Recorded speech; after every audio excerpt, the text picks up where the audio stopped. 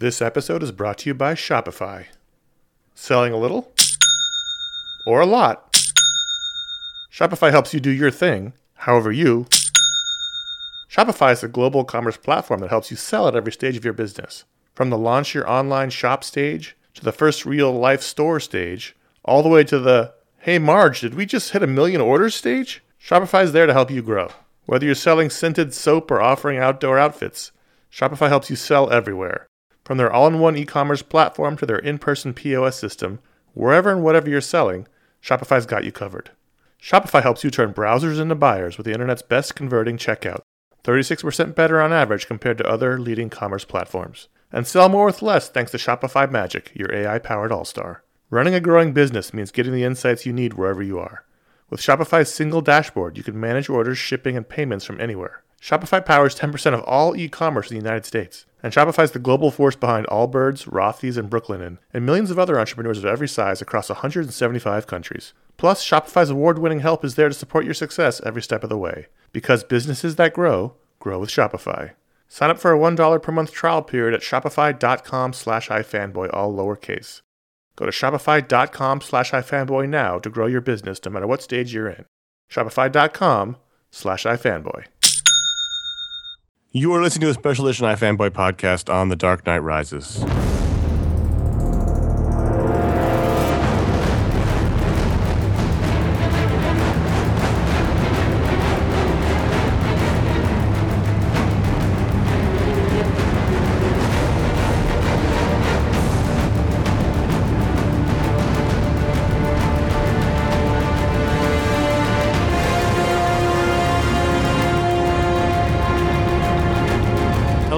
Special edition iFanboy podcast on The Dark Knight Rises. My name is Connor Kilpatrick. I'm here with Ron Richards. Hello.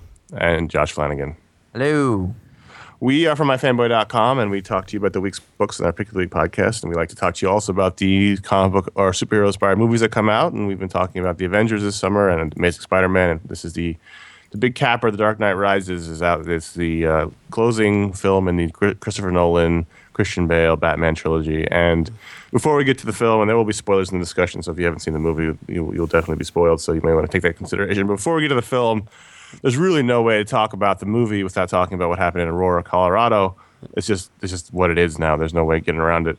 So we might talk more in depth about our reaction to it at the end, but we just wanted to say, this is a movie, and it's one thing, but real life is another, and our hearts and thoughts go out to everyone in there who is involved, anyone who knows anyone or just lives there, or everyone who's been affected by it. It feels it. It's just a pall hanging over this whole thing, and there's no way around it. And that's why we're a bit subdued here as we talk about it, because there's no way to separate the two. And at least right now in this early going time, it's just so raw.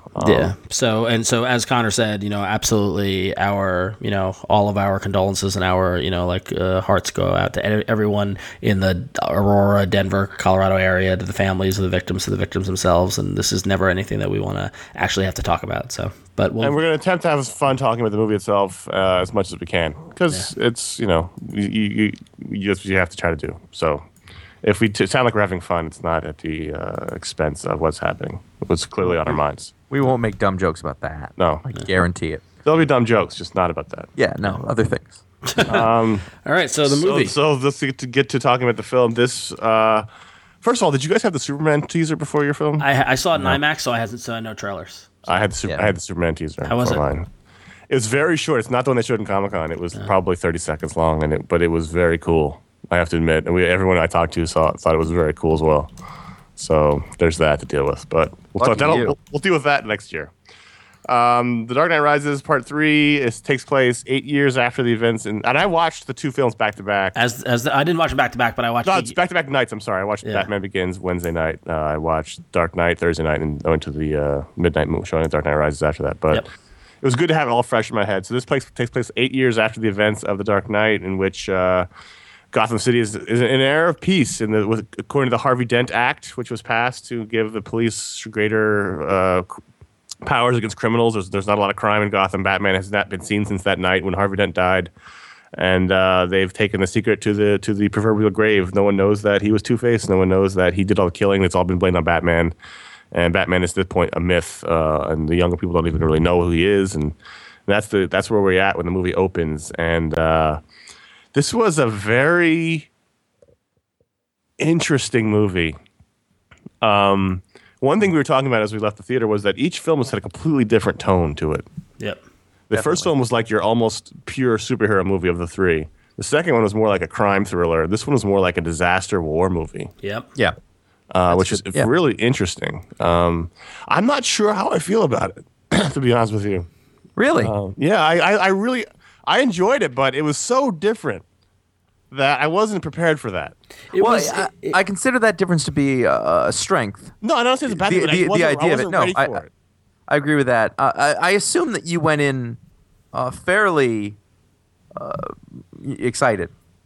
Oh, absolutely. I wore a Batman t-shirt. I'm never that guy. But, I mean, I did, because that's how thrilled I was. And I think the thing is that also each film sort of feels so different, like a different world. The first movie feels almost more exaggerated. The Wayne Tower is like this fictional building. There's these monorails all over the place. The second film is totally grounded and real in Chicago. And this third one goes really sort of off the wall. This is going to go back to we're not going to talk about this right now, but the last movie was in Chicago. This one was basically New York. Yeah, and Pittsburgh. I think they shot. Yeah, Pittsburgh. Yeah. Personally, that made a big difference for me. Yeah. Specifically, but we'll talk about that one. Ron, where were you? I mean, you liked it. You don't like Batman that much, but you were. No, I don't like Batman. And Batman Begins was all right. And after I rewatched it, I realized how weak it actually is. I think Dark Knight is an excellent film, and it's fantastic, and it deserved all the adulation this got. This one, I'm kind of with Connor in that I definitely liked it. I definitely appreciated the nuances of both the story and the technical production and how they put it all together. I mean, it is such a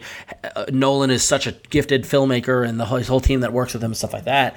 But I was uncomfortable for a lot of this movie for a bunch of different reasons. I found it to be assaulting, both visually and just kind of I don't say emotionally, but emotionally is probably the closest it was. Like I was tense for the majority of the movie, and I think that was on purpose. But I also brought, which we'll talk about in a little bit, I brought some of my own baggage into it that made me a little more tenser and all that sort of stuff. But it was good. That said, I think the denouement or the epilogue or whatever the denouement, the Hobbits walking home, was probably one of the best endings of any of the superhero movies. That's a good point. I mean, it was. Yeah. I mean, it was like. We had reports of people bawling in the theater and crying and stuff like that. I didn't cry. I got a little welled. I got a little teary eyed. But it ranged the gamut from deeply emotional to intensely optimistic and like excited and honestly, like I was like, this is the last one. No, so, it really was. It really. It's tough because Nolan has said, this is my story. It's a 3-part story. I'm ending the story, the Batman story, my Batman story. And so you're wondering. The speculation was Bruce Wayne going to die? Everyone thought that. I thought he was going to die. Yeah.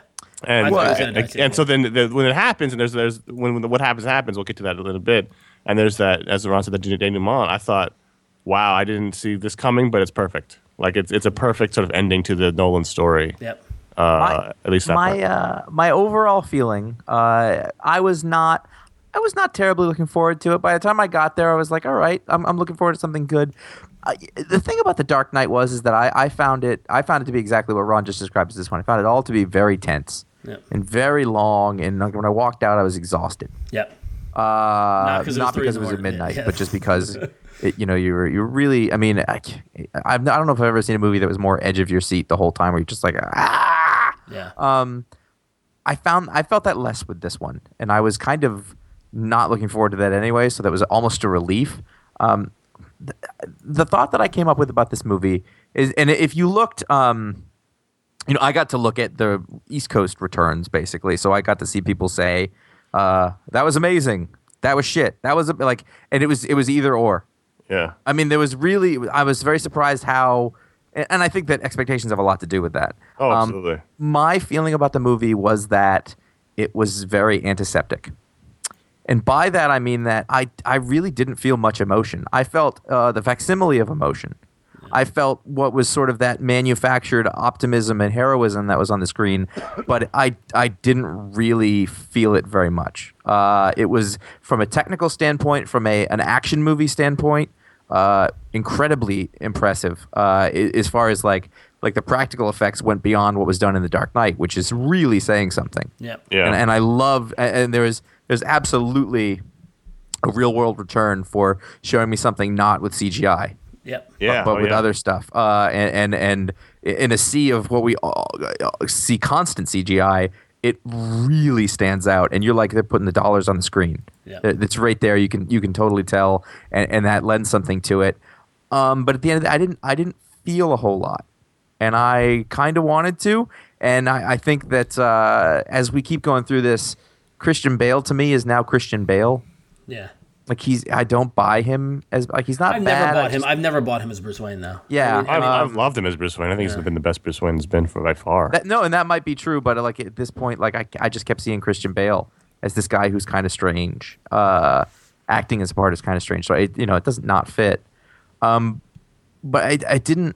I don't know. Like all the parts are working, but it didn't really resonate with me. Well, there were certainly some weird choices. I don't know that this was a Batman movie Yeah. because I think the main character was John Blake. Yeah. There's whole stretches where you don't even see Christian Bale or Batman for that matter. He's Batman very little in the movie. Yeah. I'll tell you one thing about John Blake, and I guess we're getting into this a little bit, is that I believe by making that into a mystery, that was a huge mistake. Into what? It was a mystery. What? It was who's he going to be? They didn't list him in the credit. They got us all thinking about it, so we know it's going to be a thing. Oh, I think it had the Yeah, I thought it was great. I thought it was moment. great. Yeah. I thought it was great. I didn't. And what I think. I just knew a thing was coming. And I didn't want to know.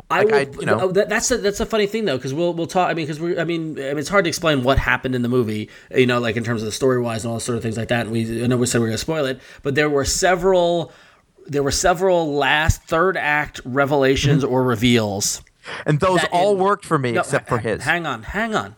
There were several third act reveals that, in retrospect, looking back on it, were as big as billboards, and I should have gotten, and I completely didn't get any of them, and they blew my mind. No, I agree with that. Yeah. What's her name? Marion Cotillard, or whatever how you pronounce her name. Well, that's not even close, but we'll go with it. Boy, don't ever go to France. Oh, I've been to France. It was amusing. Where's the champs, Ulysses? Jesus. But whatever name, her Cotillard, whatever. Cotillard. Move on. The reveal of her as Talia was like I think I might have slapped my forehead. Yeah. Right. That was fantastic. That was fantastic, and then really good. And then and then all the I loved Jonathan Gordon-Levitt. Wow. Joseph Gordon-Levitt. Jonathan. This is what it feels like, huh? By the way, we totally spoiled the Talia thing because there was a 3:45 showing at our movie theater. Oh, really? And we came out of the theater talking about that, and people were like, people went, no! They covered their ears. We were like, it's you 3 son o'clock of in the a morning. bitch. So, Sorry. but anyway, I loved his character. I loved Gordon Levitt's character. I thought he was great, and then the swerve at the end, working in Robin, but in a fine little way, and then having him pick up the legacy. It was great. So was his last name Robin? No, his first name was His Robin. first name was Robin. Yeah. And know what it was also interesting, I thought, and Connor, you can fact check me on this, but I thought it was really interesting of what elements they pulled from the comics and mixed into the pot. Yeah, there was a lot of stories mixed in here. Yeah, exactly. Yeah, there was definitely with Catwoman you had elements of her area in year one that was straight out of that. You had Dark Knight. You had Nightfall. you You had had the whole Nightfall, backbreaking, you which I had- actually did, which I was pretty which was interesting. the crowd went crazy when that happened, because I was with nerds and so Yeah. you You had basically the Contagion No Man's Land storyline yeah, I where was gonna Bane say- takes yes. over Gotham. Yep. And I was like, wow, we're watching No Man's Land. That's kind of cool. Yeah, No Man's Land Cataclysm, not the earthquake, but the blowing of the bridges, like that whole thing. You had with Blake. I mean, he's essentially Jason Todd. In that Kinda. There's elements of he Jason figured Todd it in there, out sure. and went, and all that stuff. Did Bruce leave him instructions to the cave? Like, is that what he picked up? Yes. Okay, all right. So yeah. I mean, I thought it was. Who's going to train him on all that stuff? Yeah, I know. How did he? Bruce had Lucius. Yeah, I love Lucius. He's great. Lucius still around. Yeah, but I don't know. Yeah. Bruce also had years and years of training to fight in Chinese and prisons all over the freaking healing world. his back and okay. So before I want to get to my nitpicks, Anne Hathaway. Yes, I thought she was great. Fucking fantastic. She was fantastic. She was my favorite part of the movie. And the dumb Catwoman costume was awesome. Yeah. Like everything about her, every little moment, everything worked. Everything was She great. played it really well, and it was never the weak female character. Was never super sexualized. Yep. Coquette. Really great character. Nailed Complicated it. relationship with Batman and Bruce and all that. Like all that stuff. And additionally, my other thing that I love is that like. I know this is it's almost too obvious to state, but Gary Oldman's Gordon will go down as the best Gordon ever, and I love how in all these movies He's only competing with Michael Goff. That's true. But I love how in all these movies he is the everyman caught in a ridiculous, like in Batman Begins with him in the Batmobile, right? Yeah. And now in this one, him like with the nuclear bomb. No, but see, like I thought, whoa, he was shown to be exceptional. Yeah, he's great. But not really an everyman so much as like this guy's better than the rest, and there's a reason for it. Yep. And he carries the burden. Yeah. Let us attempt to summarize the plot, which I think is possibly part of my issue with the movie. Is that so? When it opens, Batman's retired. No one's seen him. Bane is a terrorist, a mercenary for hire. Supposedly, he shows up in Gotham with an army. They're living in the sewers. They're building an army underground with old orphans from Saint Swithins and other places. And meanwhile, there's a bunch of political maneuvering to take out Gordon by some of his underlings. They want to usurp his power. And then Catwoman shows up, robs Bruce Wayne's house during a party that sort of jolts him back into the world where he finds out about Bane. Bane, it turns out, it's actually the League of Shadows, the return of the League of Shadows in the first film. Even before that, though, so Catwoman, what she stole his mother's pearls, but she was after his fingerprints. And it's okay, well, why was she after his fingerprints? Because it turns out that there was maneuvering on the board to take over Wayne Enterprises. It's a rival company that wanted to absorb Wayne Enterprises. Yeah, exactly. So and the fingerprints, though, were to make him lose his fortune. Right, exactly, and lose his stake in Wayne Enterprises, and that rival company hired Bane and his army to basically, kind of terrorize the stock market in order so they could do the Bruce Wayne transaction, rather dramatically, if you ask me. And then in doing that, the woman whose name I can't pronounce. Tate, she's emerged as somebody who's been supportive. Apparently, in the 8 years of his exile as Batman, they were developing a fusion generator to provide clean energy and kind of make the world better. And she was Iron Man. She was a support. Yeah, she was a supporter of that project. And but it's also very much in the Ra's al Ghul Talia mold. I mean, I agree. And so she was very much a supporter of that project. And at the same time, Alfred is trying to set Bruce up with her. And it gets to the point where Bruce, has lost his fortune. He's got to protect his company. So he turns to her and says, "I need you to take over as CEO." So she does that. And then all blows up in her face because she's Talia and she's trying to finish Ra's al Ghul's thing. To be fair, and that's only the first half. Yeah. Alfred's trying to set up Bruce with anybody. Yeah, he's like, just get out of the house. Yeah. He's just, what about her? She's nice. No, well, no, that's not how he said it.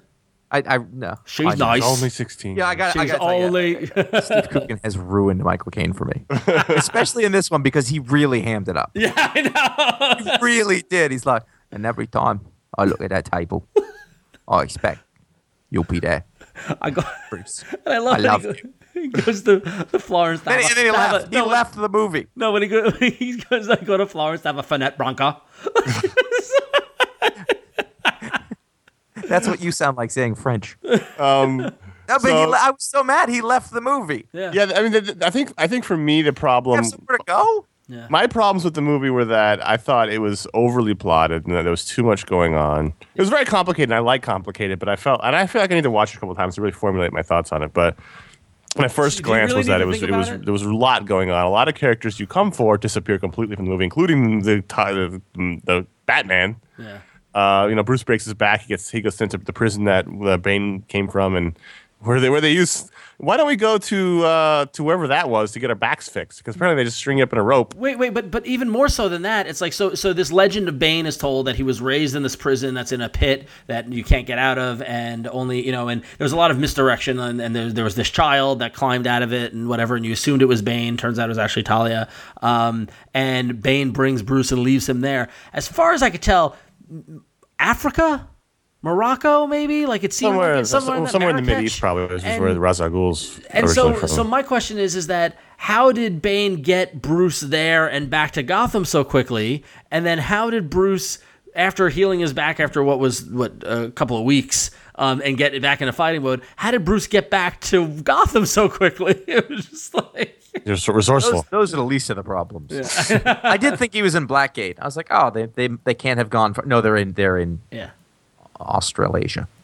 Yeah, That was strange. I did enjoy it. I don't want to sound like I don't. It was just bizarre. It was not what I was expecting, and Yeah. I think expectations play a lot into it. And it wasn't a bad thing. There was certainly moments where we cheered and clapped, and Scarecrow's cameo was nice. It was funny. And what I loved was the weaving into this. Truly felt as this was tying the bow around all three of the movies, and the callbacks to the previous movies, the presence of Ra's al Ghul, and I thought they handled that well.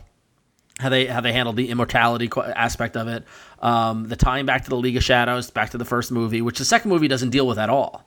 Right. Like really what it is like the first movie set up the League of Shadows. The second movie builds up Batman and Gotham, and then the third movie, kind of ties those two together, and that's how we get the resolution, which I thought was great. I thought the little callbacks I feel like Gordon's the only person who didn't know who Batman was Bruce Wayne, and and how Batman revealed that was very. Was very I am nice. looking at her, Catwoman and Bruce standing there, and then like a scene later, she's as close as him. I was like, come on, it's the same guy, same mouth. You're not wearing much more than him, and he can tell who you are. But he talks like this. And so I thought those kind of weaving in together was really, really well done. But it was challenging. Probably the biggest challenge for me, like we mentioned, was the shooting in New York and I know it's probably because I'm from New York and that sort of thing, but it's fucking New York. It was really New York, right? And like to the point they didn't cover up the subway signs. I was like, that's clear. And then like the whole thing was on the Queensboro Bridge. He was like, I'm going out to sea. I was like, no, you're going to Queens. No, and I'll be honest, and and it sucks that we still have this lingering kind of thing after 9/11 stuff like that. But like I didn't like it in the trailers, and I didn't like it up on the IMAX. But like the shots of the bridges blowing up. Yeah. Because that's like that's how I get home. You know what I mean? Like that's and so like that was a little tough pill to swallow. Let's sidetrack for a second. You saw it in IMAX. So I did not. How was it in IMAX? 'Cause apparently, it's a much more IMAX-y film than the last one. Remember what I said? It was assaulting. Yeah, it was assaulting. It was. But how much of it was shot for full screen? A lot, way more. Like in The Dark Knight, I think it was just the bank robbery scene. It was the bank robbery and then the exterior shots. Yeah, there was. I would say I probably noticed the full screen effect probably at least a third of the time, and I wouldn't be surprised if it was more of it that I just didn't pick up on. It was very loud, and that gets to this other thing. Like we walked out of the theater, and I said, I don't know if it's because I'm half deaf because of who I am, or because it was so loud in the IMAX, but I couldn't understand half the things Bane said. That's actually a really good point. Is one of the first things I noticed is that his voice never sounded diegetic. It never sounded like it's where it was. It was louder than everybody's voices, and it didn't sound like whatever room it was in. It always sounded exactly the same. And I that seems like an enormous technical flub for a movie that is so meticulous. Exactly. Well, they changed it. Everybody freaked out with the original voice. Yeah, I know, different. but there's a way to do either digitally or practically to make it sound like it's in the room where it's supposed to be. That's part of Foley and sound design. That's how it should work. And he always sounded exactly the same no matter where it was. If he was in a tiny room in the sewers that was all echoey, or he was on an airplane that should have been incredibly loud, it always sounded exactly the same. Yeah. And I think Bane. I had the hardest time with Bane because I really like that actor, and I feel like it was a waste. I didn't. I actually liked Bane a lot because I felt like he was a credible threat. Yeah. More than anybody. Because Batman's whole thing is he either is going to physically overpower you or mentally sort of underarm you with his confidence, and Bane had none of that, and it was just like how does he beat this guy? Yeah. Although he didn't have the venom, he had the respirator, which was sort of like no, if he takes it off, it hurts. And I was like, how does that work? Yeah. And then Batman broke it, and then she just snapped everything back into place. Yeah, and it was all fine. Yeah. and he was like, I'm okay now. Yeah. Well, I mean, yeah, he's basically Batman. He's basically evil Batman. Yeah. That's what the character was. He was trained by the same people. He's bigger and stronger. He's not as old and broken as Batman. Batman. It was a great scene in the doctor's office when Bruce Wayne gets a checkup and we find out all the problems with his body. Which that with Thomas Lennon.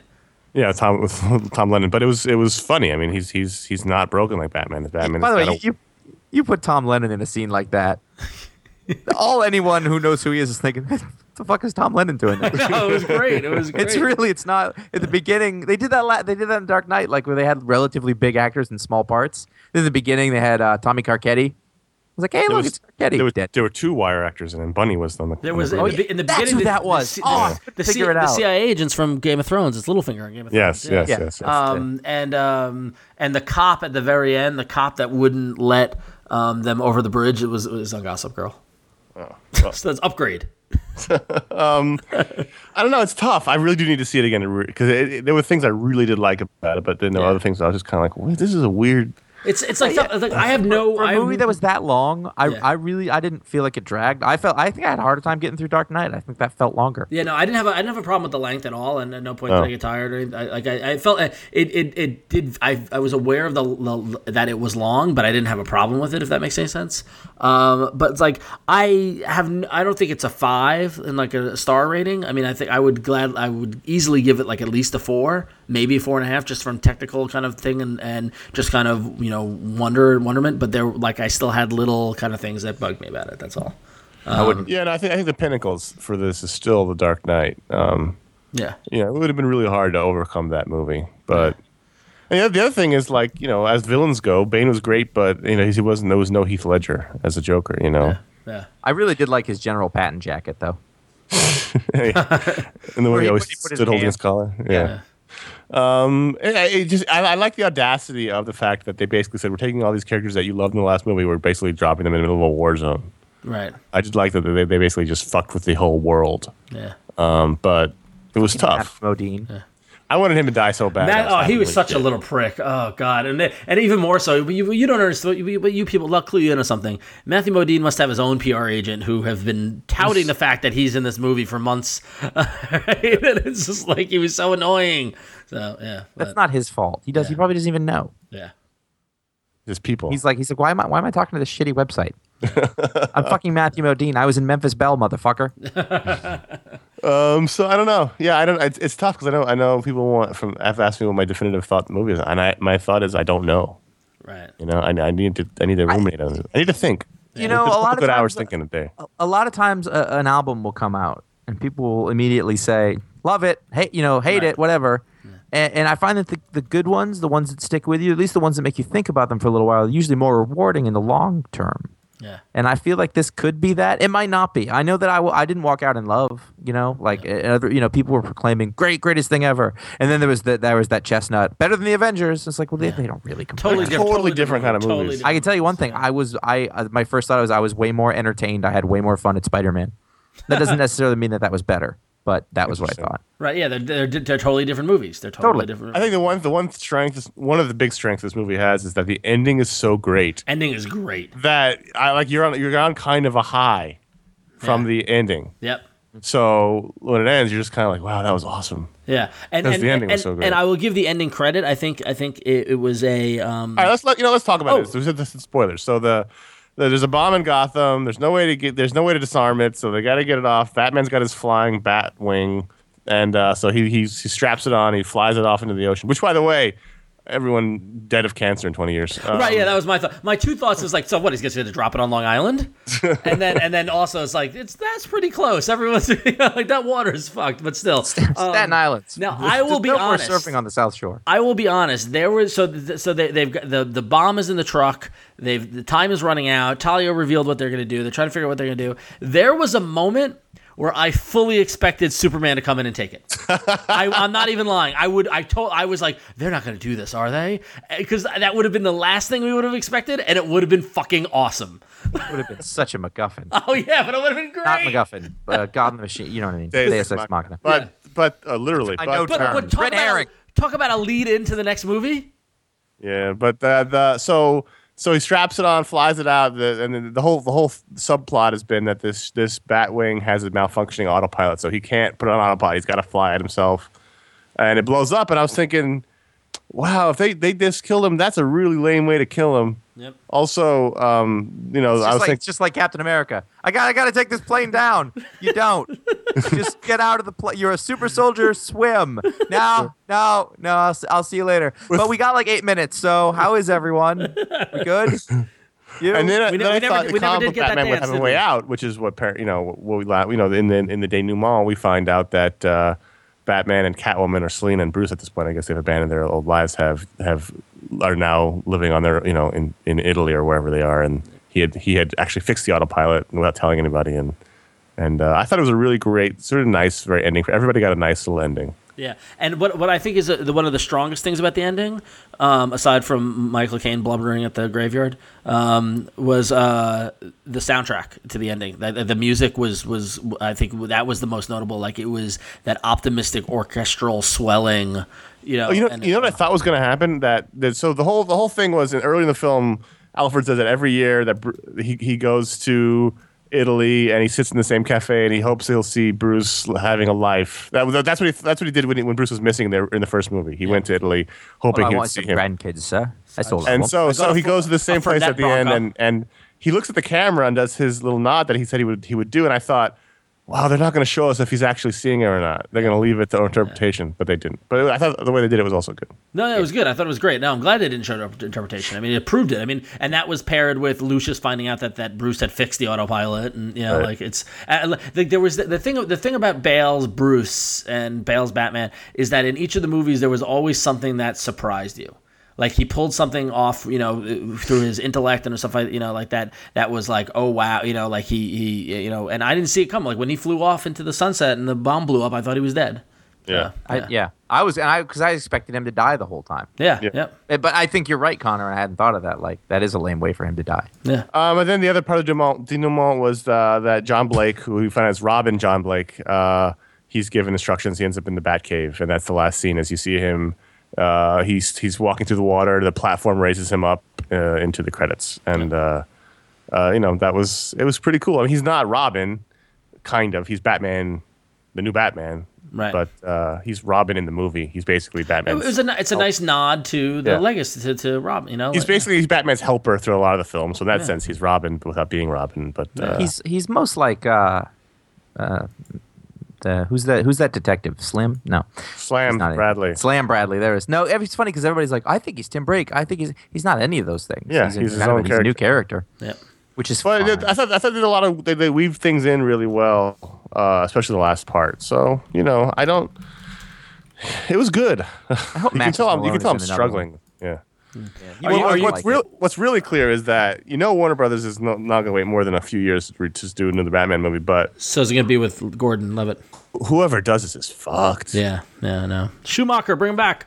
It's fucked. They're going to have to go a completely different tone. They're going to have to go pure superhero with Batman. Yeah. They're going to have to. I wonder if they're gonna do Superman then try to do Justice League. Who knows? I don't know, but they're fucked. Yeah, I wouldn't hold your breath. They'll have to recast everything every time because it takes so long to do it. Yeah. Do you have plans to see it again? I'm seeing it tomorrow actually. I want to see it in IMAX. I do because that's something you can't recreate that in your home theater. I'm seeing it in regular theater so I can hear what Bane said.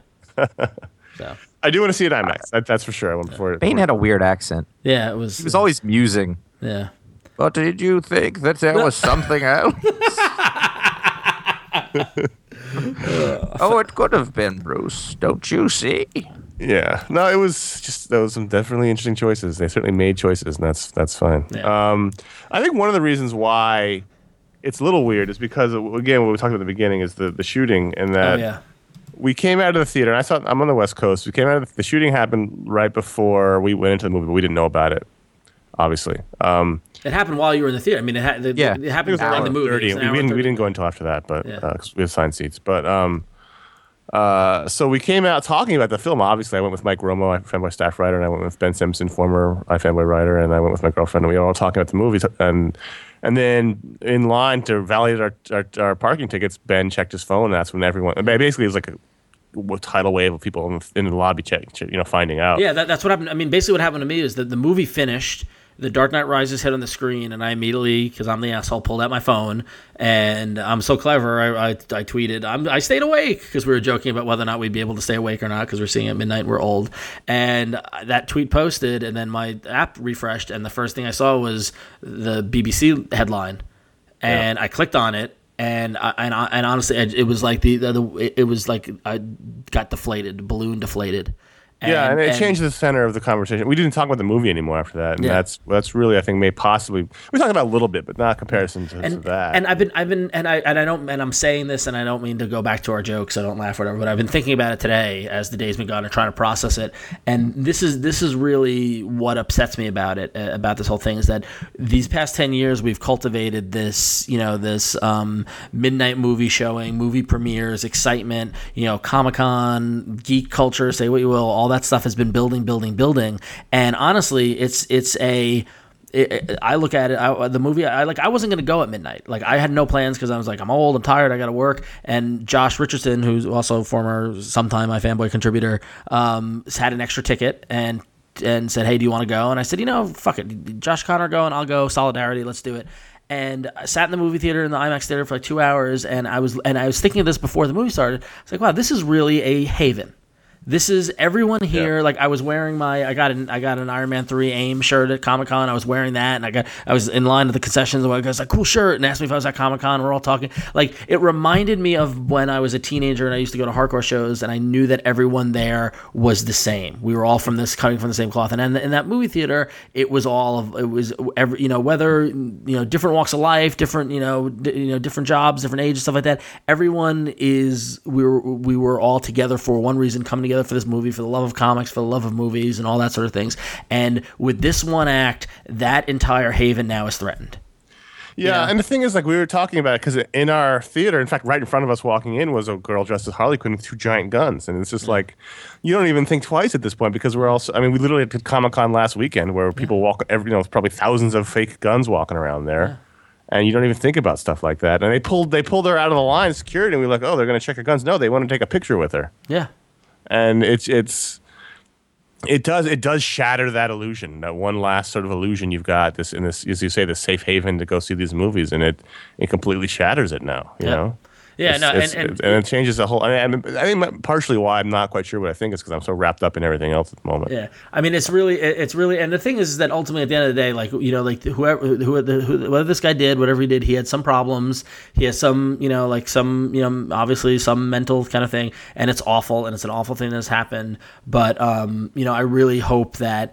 I really hope that it doesn't detract from what which I firmly believe the three of us have participated in building, this wonderful culture that we all enjoy, and the actions of one nut job to threaten all that. Like, I would hate to think of that. So, so hopefully this doesn't have, large ramifications. Be curious to see if people don't go to the movies this weekend. Like, I don't know what's going to happen.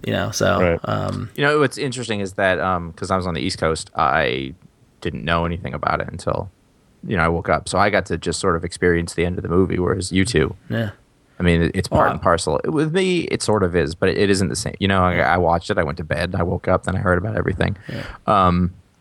It's just sad. I don't, I have no. People say I have no words, and it's true. Like, there's nothing. There's anything trying to relate it to the movie is probably ridiculous directly. Anything. It's just sad, and it's interesting because the comics is they're tempestuous but a very tight knit family, right? And we all have remarkable ownership of the things, and it feels. And there are other people who come into it, but the comics people, the sort of pop culture guru kind of folk, these are the religious experiences that we have in a way. Exactly. Totally. Yeah. And say what you will, but you're always going to think of this. Yep. When you think of this movie, and even so, the movie itself. Like, if you were to go back and see the movie, you're going to start making all sorts of parallels. You can't not. Yeah. Yeah, you can't not. You were seeing 9/11 parallels, which is impossible not to. Yeah. And there's dudes with shooting lots of guns all over the place in the movie. And partially to Connor's comment about it being like a disaster war film. We were talking about it as we were walking out. I don't know if it was influenced by what happened. It must have been. It was a very violent movie. It was. I mean, there a lot of people died in this movie. There was a lot of violence in this movie. It was. I don't think it was any more violent than the other ones. Yeah, I, that was one thing that struck me during the movie, and that was part of. And maybe because it was IMAX, it was in my face and the assaulting. But I just felt I have a hard time with IMAX just in general. Yeah. It's too much. Yeah. It's not a cinema thing. It's like it's assaulting. It's exactly what you say. Yeah. So I mean, I don't know. It's rough, but it's really. I've been bummed out. I was bummed out. I came home and I wrote the post for iFanboy, and then I'm like, all right, let me get some sleep, and I was up for a good while, and it's awful. It's like because the thing is that like honestly, like I've lived, and now this is some real #real talk. That was awful. I know I do it tongue in cheek. But I mean, Connor and I grew up in Connor grew up in New York City proper. I grew up on Long Island. I spent a lot of time in New York City itself as a kid. In a metropolitan area. I lived in San Francisco for 5 years. I've never, whether right or wrong, I never feel unsafe in my cities. Mm-hmm. Even though I'm aware, even though I know all the things you do, and I've been very lucky. I've never been, been mugged or, Connor, you've got stuff that happened to you and stuff like that. But it's like, I've never felt unsafe. I walked out of the Metron onto 4th Street in San Francisco, and I was worried about getting home. Yeah. Like I was like immediately calling. I had an app out. I was trying to get a car because I'm like I don't feel safe right now. And it's really interesting. That's what fucking because it's a Batman movie. Exactly. Yeah. And the whole point of Batman is a person who doesn't want anybody to ever feel like that again. Yep. It's and he's obsessive. He'll do anything, literally anything, so that to stop one person from ever having to feel like that and unsafe. Yep. So I mean, I think that. I was thinking about this earlier. If you start to think about what it is about Batman that truly endures, that keeps people coming back in all different ages and forms over all, it's that it's a regular person. They're going to do whatever they can to help keep you safe, and that's such a comforting idea. Yep. That's such an ideal that we want to live up to, that we want to have, and that's to me that's a really good thing to take away from everything if you can. Yeah. I also think that makes it much all the more tougher, I think. Maybe.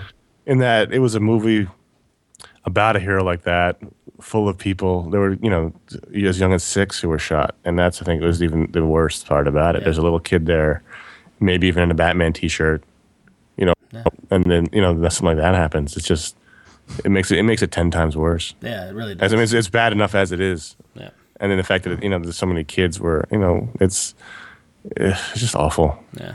Is that this is probably a bad time, but I just realized I thought of it. But I thought this movie was probably the most Frank Miller-y of all them. Yeah. Little kids. Like no, exactly. I just thought of it. No, but I mean, like, because it did have echoes of Dark Knight Returns. And especially the moment where he says no guns and all that sort of stuff. Like, I just thought it was very, I thought it was interesting in that. They were underground. Yeah. I just think I really appreciate, even if I was a little perplexed that he really did have the guts to just fuck with the whole formula. Yep. And so in that sense, I really do appreciate the this is my 3rd movie. I'm going nuts with it, and he did. Yeah. Yeah. So, but I don't know. Well, it's an awful black cloud over it, and after the Heath Ledger thing, which I think this is way worse. But like these movies seem to have some curse or some related to it. I mean, there's no way that this isn't woven into the legacy of this movie. But I just hope it's not a black mark on it for the movie. But it will be. So it's sad. But yeah. So all right. Well, that's the most down note we've ever ended a podcast. Exactly. on. But the most important thing is that everyone is here. Be thankful for where you are. Hug your loved ones. Be careful out there, and I don't know. Just be thankful for everything we have. I know I am. So right on.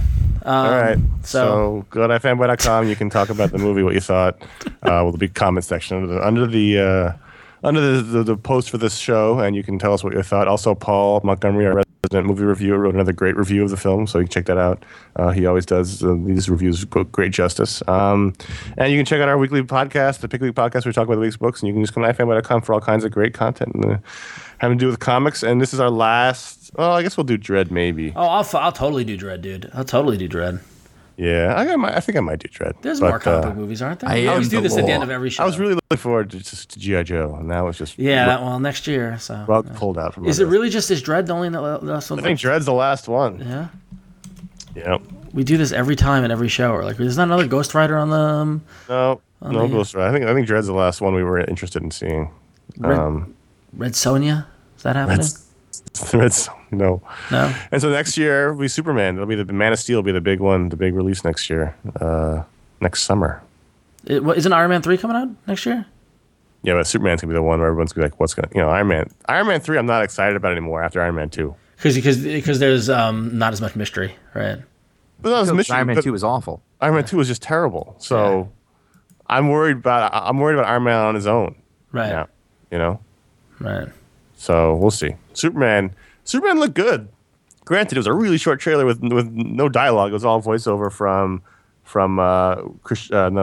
Russell Crowe's Jor-El, and Superman on like a fishing boat, and then you saw him very briefly flying through the air in a suit. That was about it. There was not much to see. But it's funny. I was all ready to be like to be like, so is the Dark Knight going to beat Avengers in box office and all this stuff? And now I just don't care.